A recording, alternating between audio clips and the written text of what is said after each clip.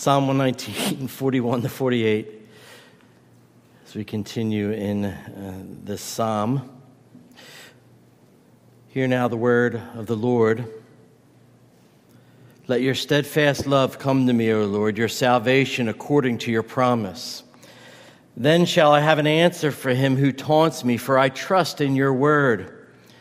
And take not the word of truth utterly out of my mouth, for my hope is in your rules. I will keep your law continually forever and ever.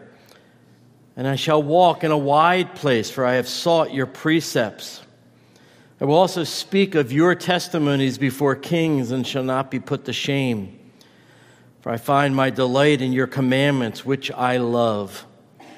I will lift up my hands toward your commandments, which I love, and I will meditate on your statutes.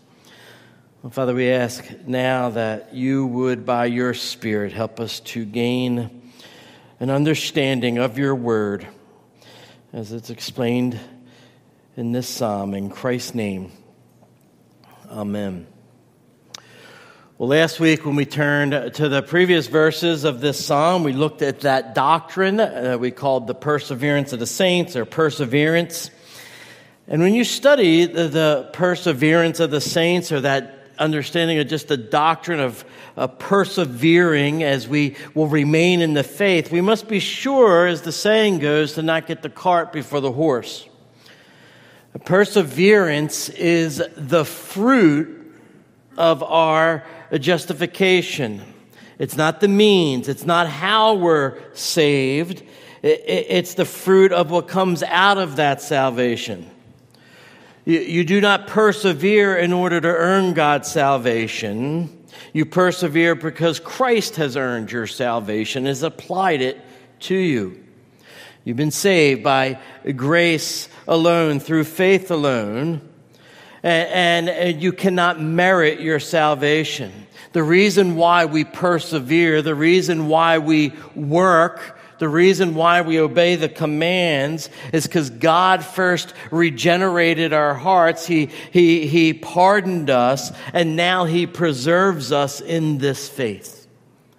He's the one who keeps us persevering. And see, verse 41 and the first word of verse 42 of our present stanza makes this theological order of justification followed by perseverance, or progressing in the faith. It makes it clear. Look at the verse 41. Let your steadfast love come to me, O Lord, your salvation according to your promise. And then in verse 42, what does he say? Then. First, salvation. First, justification. Let your salvation come to me according to your promise. Then we answer, verse 42. Then we keep, verse 44. Then we walk, verse 45. Then we speak, verse 46. Then we delight in and love and praise God's word, verse 47 and verse 48. That is the order. God's love comes first, invades your life, renews your heart, you believe, you are justified, and then you walk in newness of life.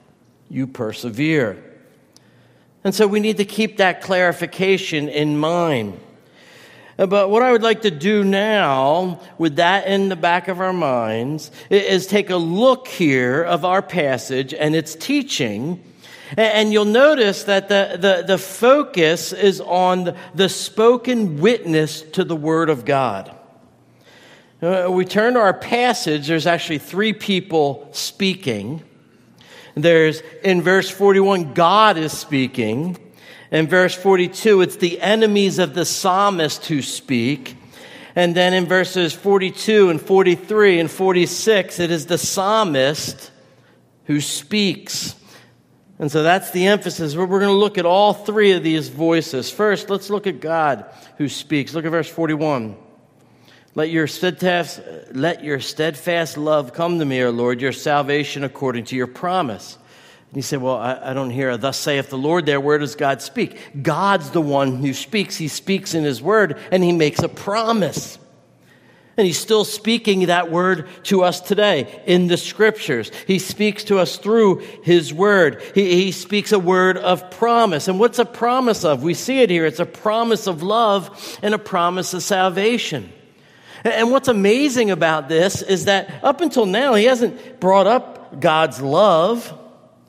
But really, it comes as no surprise that he would mention it here in the context of God's salvation.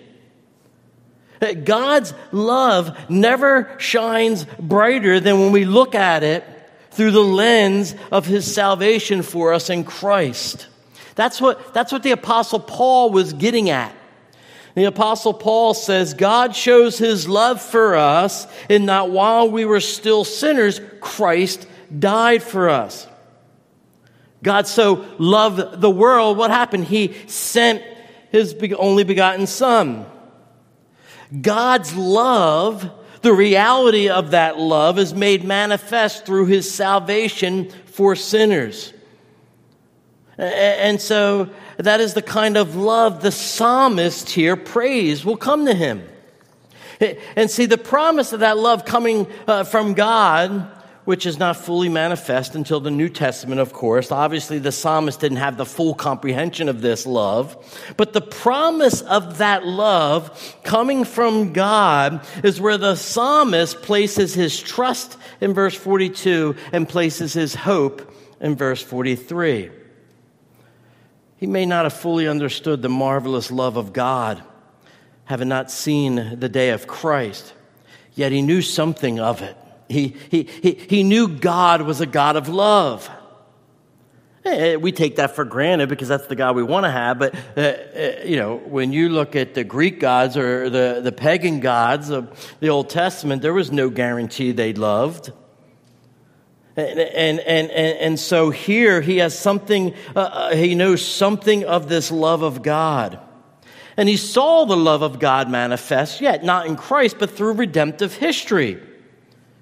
God revealed that love in the Old Testament through the prophets, and he revealed that love and stated that love in the Word of God. And it was through the study of redemptive history, it was through the study of the Word of God that the psalmist came to understand that God loved him. And see, such hope and such faith in the promises of God's covenantal love allows the psalmist, because of that foundation, allows him to speak to his enemies, as we'll see. But that leads us to the second point. The second speech here. His enemies are speaking to him. Verse 42, then shall I have an answer for him who taunts me. Have an answer is literally saying, then I'll be able to say something to them, for I trust in your word. We've learned throughout this study that this psalm is a psalm like the ABC of God's word. It's a better understanding of what God's word teaches, but it's not just that. It's understanding God's word in the midst of the trials that the psalmist is facing. He's being oppressed by his enemies. And we were told that his enemies were lying about him. They were slandering his name. They even threatened his life. And now we read that they were taunting him. That word for taunt has the idea of reproach. We read about the reproach earlier in the psalm. And so the psalmist is saying, look, I'm being attacked for my commitment to God and his word. And what's amazing is, yes, it's because of my commitment to God, it's because of my commitment to the Word that I'm being taunted, that I'm being attacked, and yet at the same time, it's that Word that empowers me to go on. It empowers me to be able to face the taunts.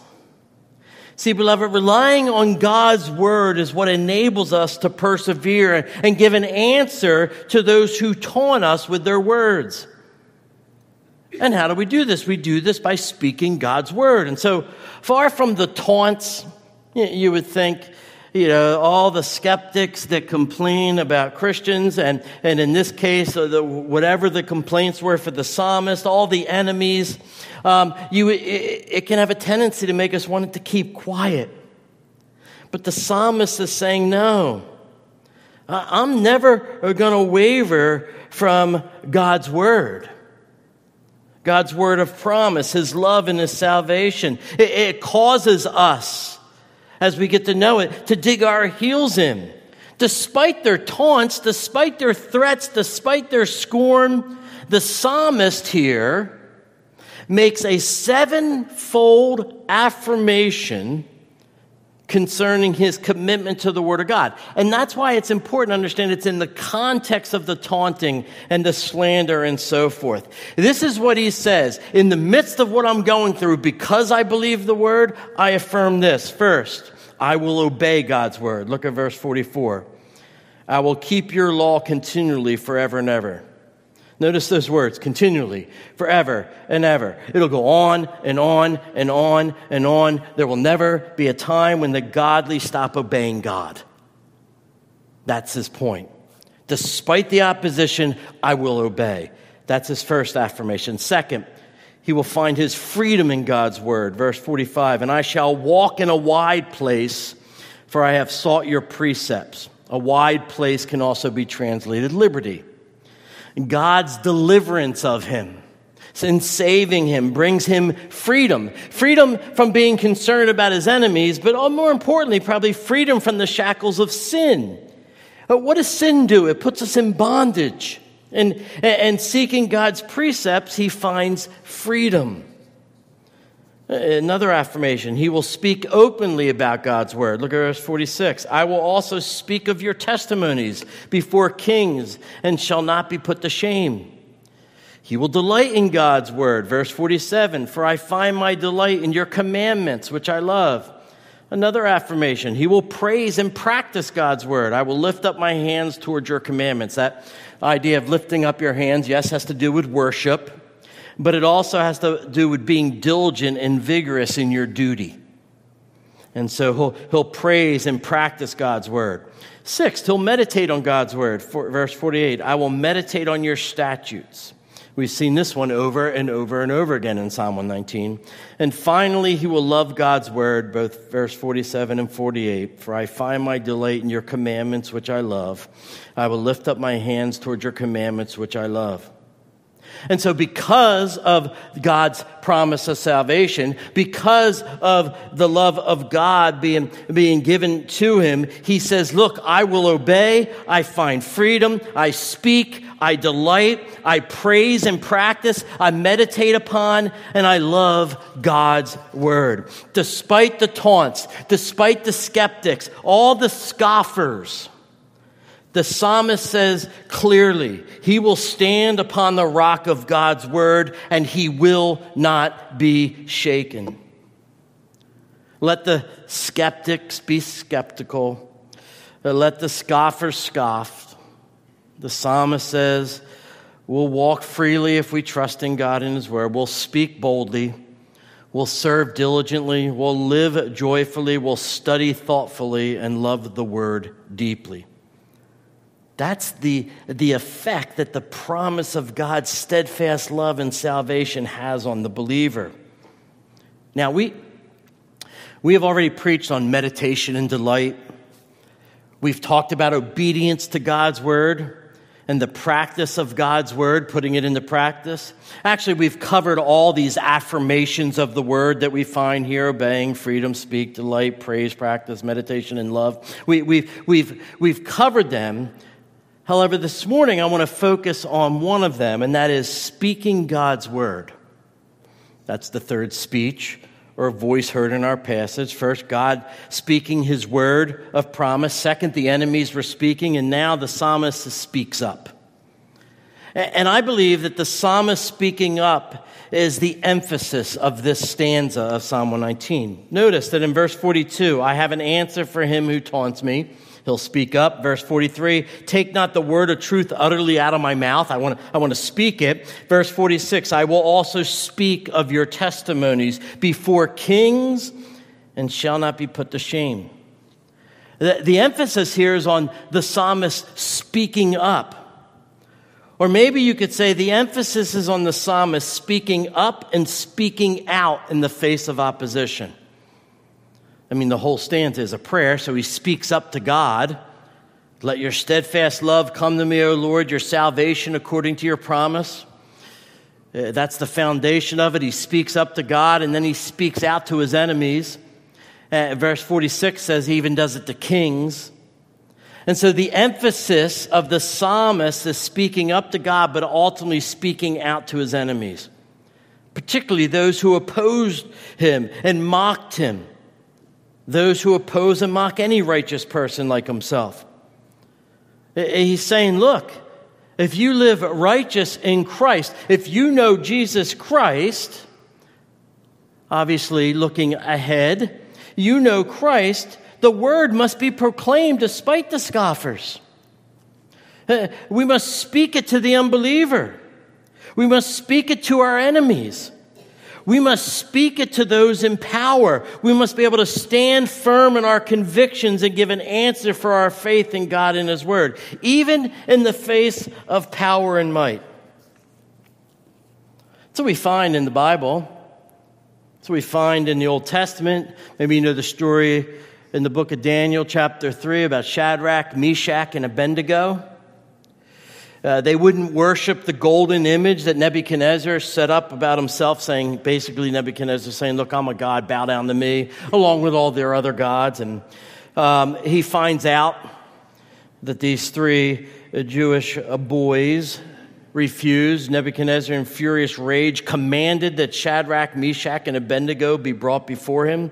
So they brought these men before the king. Nebuchadnezzar answered and said to them, is it true, O Shadrach, Meshach, and Abednego, that you do not serve my gods or worship the golden image that I have set up? And so now Nebuchadnezzar says, look, I'm going to give you a shot here and make amends. If you're ready, when you hear the sound of the horn, I'm going to, the pipe, the lyre, the harp, and so on and so forth, and every kind of music. When you hear the music, I want you to fall down and worship the image that I've made of myself. Well and good. If you do that, I'll let you go. But if you do not worship, you shall immediately be cast into a burning fiery furnace. And who is the God who will deliver you out of my hands?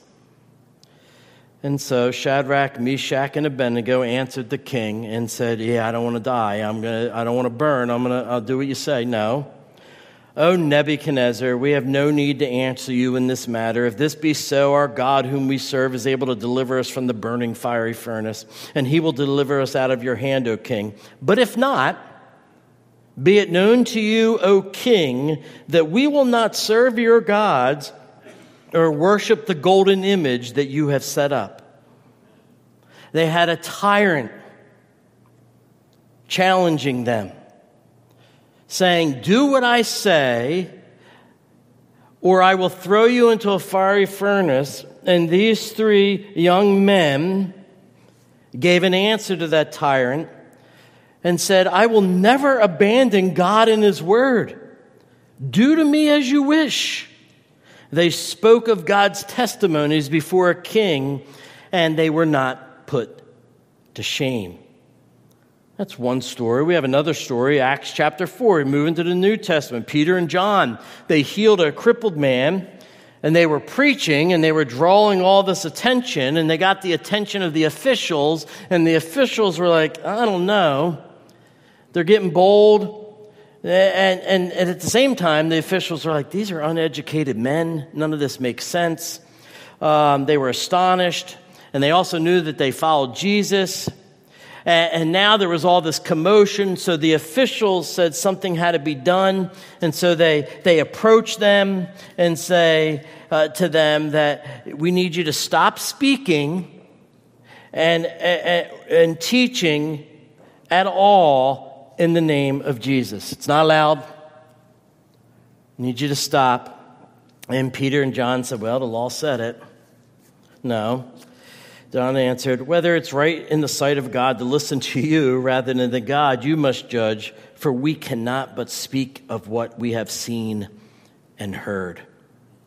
That's what the psalmist is getting at. He has experienced God's love and so salvation, and so he just feels the need to speak about it. And that's what he's saying, I need you to do. We must never fail to speak up. We must never fail to tell the wonderful things God has done for us and in us for his glory. We may never stand before a king or a tyrant. Although in our day, I'm not surprised if we'll have to do it. I know during COVID, Pastor MacArthur, others had to stand up in their perspective, from their perspective, where they were at in California and so on and so forth, and they had to stand up and speak the truth. We'll probably never get threatened and thrown in the fire, though.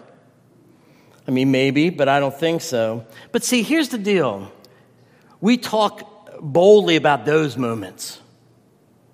Yeah, go ahead, tell me I can't preach the word. You'll throw me into a fire. I'll take a stand. Probably because we don't think it'll happen.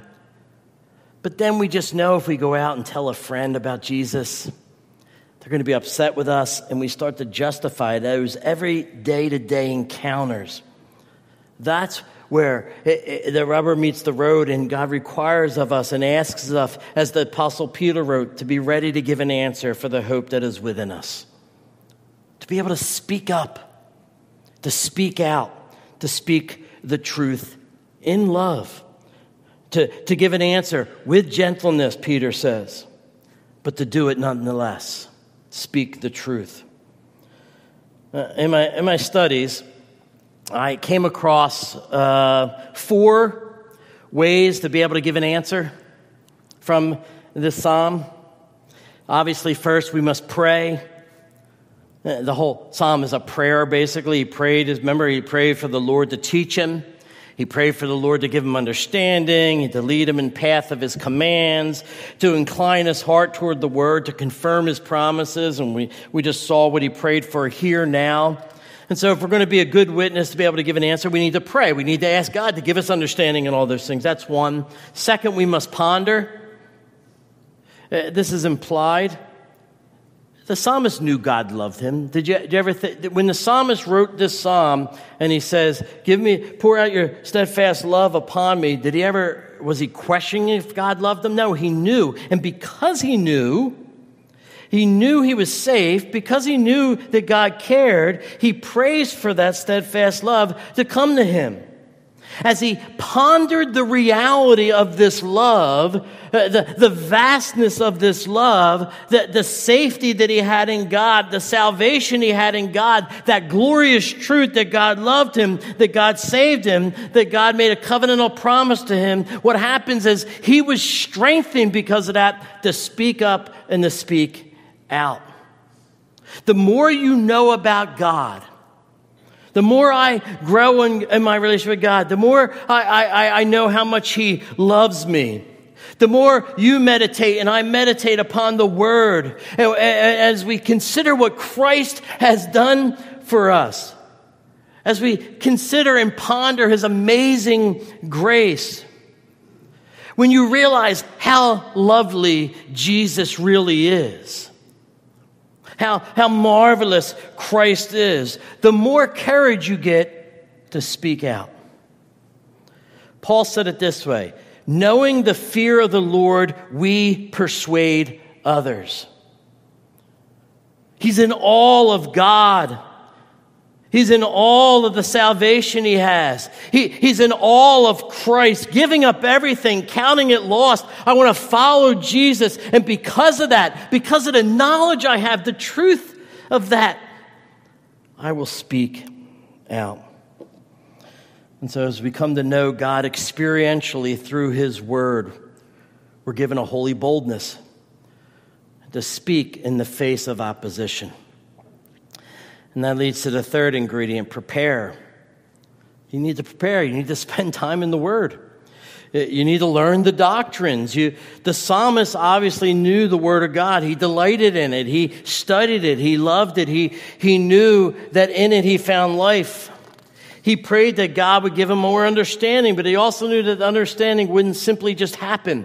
He had to take time. He had to be diligent in the study. He had to meditate. We've talked about meditation over and over. And you must do the same. You need to know the gospel. Inside and out, you need to be able to find where the Scripture teaches that we're dead in our sins, and praise God, He sent Jesus to pay for those sins. Not just the bad news, but the good news. We need to be able to support the claim that we believe Jesus is the only way. If you want to be scoffed at in our society, you can almost get away with saying Jesus is God, but say He's the only way to God. And you will be scoffed at. You will be taunted. You need to pick up a book of common objections, maybe learn the arguments in defense of the Scripture's inerrancy, the deity of Christ, the fact that there is an eternal hell, all those things that people don't like to hear. We need to be able to give a defense. They need to be understood so that you can give an answer. And so you need to prepare. Fourth, then, you need to proclaim. I will also speak of your testimonies, he says. He didn't just learn them. He didn't just meditate on them. He didn't just pray saying, well, if God wants them to believe, He can convert them. It's true.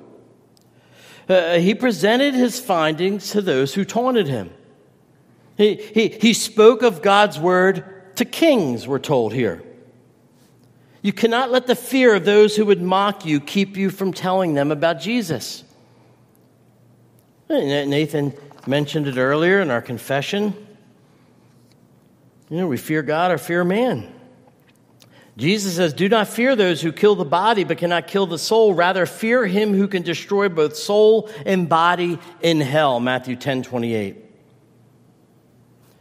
If we fear God, if we're in awe of God, if we recognize who God is, we'll always be able to speak up. In fact, to put it positively, if we love Him, we will never want to not share the gospel. James Boyce said it this way: it's a measure of your love for God whether you tell others about Him. Think about that. It's a measure of your love for God whether you will tell others about Him. And so you need to present the truth. So pray, ponder, prepare, and proclaim. And then probably pray some more that God would use your word. Well, let me close. Let me return to verses 45 to 48. What is remarkable about this section are the words used to describe the psalmist's attitude towards the Word of God. In verse 45, he speaks of the freedom or liberty that is found in the Word. In verse 47, he spoke of the delight or joy that's found in the Word. And in verse 48, he speaks of the worship and praise that results from the Word. And in verses 47 and 48, he speaks twice of the love for the Word. Words like freedom and delight and joy and love. They're not words you find in the context of this harsh legalism, obey the Word.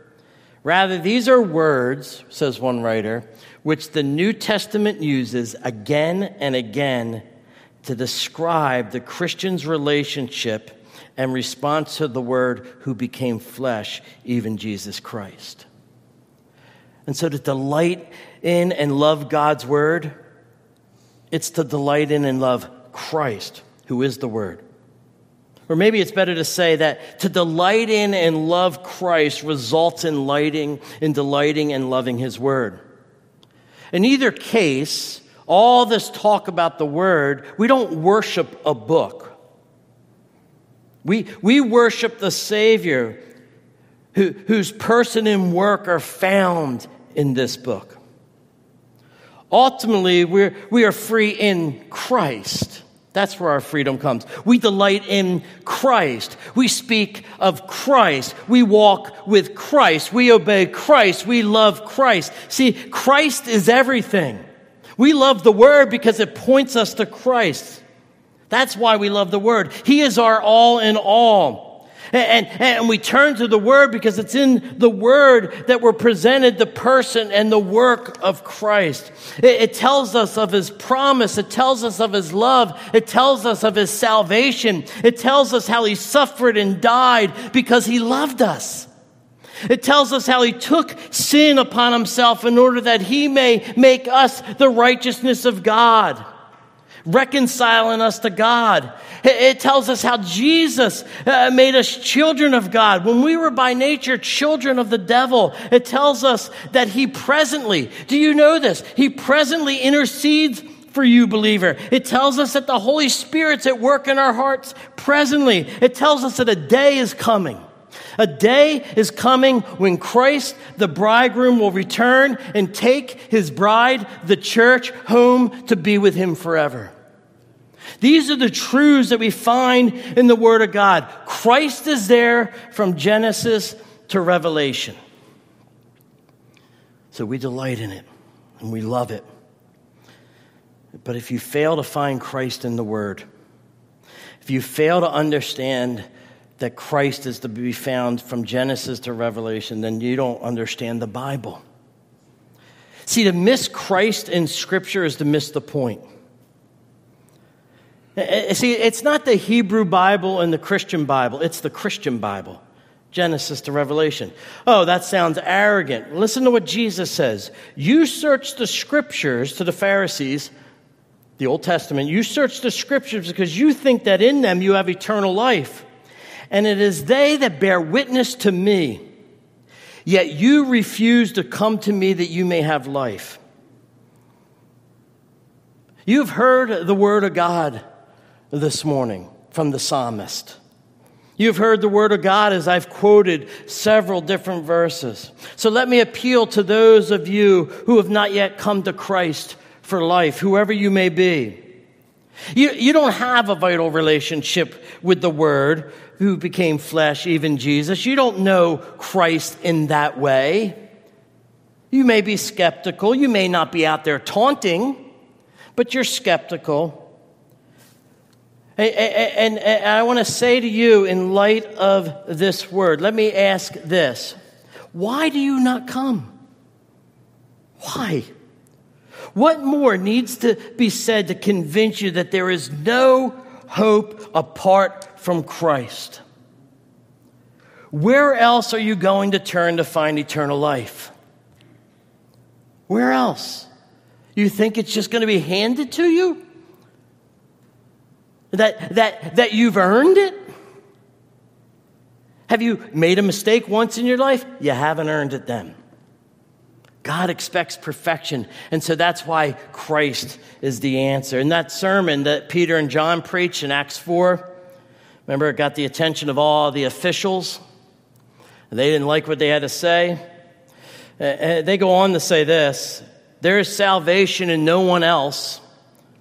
There's no other name under heaven given among men by which we must be saved. Well, they didn't like it, the officials. The problem was it was the truth. No one else but Christ. And that's what the word points us to, Christ. Believe in Christ. Pray that the Lord will have mercy upon your soul. That God's salvation will come to you according to his promise, as the psalmist said. Let's pray. Heavenly Father, we ask that you may be merciful to those that may be here, those listening maybe via the internet, those that are believers proclaim the word to, that you may be merciful to them and grant them repentance, that they would see the beauty, that the scales from their eyes would be removed, even as you had to remove those scales from us, and that they would see the beauty of Christ. And that we too, Lord, even though we have maybe walked with you for years, and we, if we're honest, the things of this world has distracted us, and your word has become dull. And our love for you has not grown. And so we pray, Father, you would pour out your Spirit upon us, that we would see Christ in all of Scriptures, and that we would delight in Christ's name. Amen.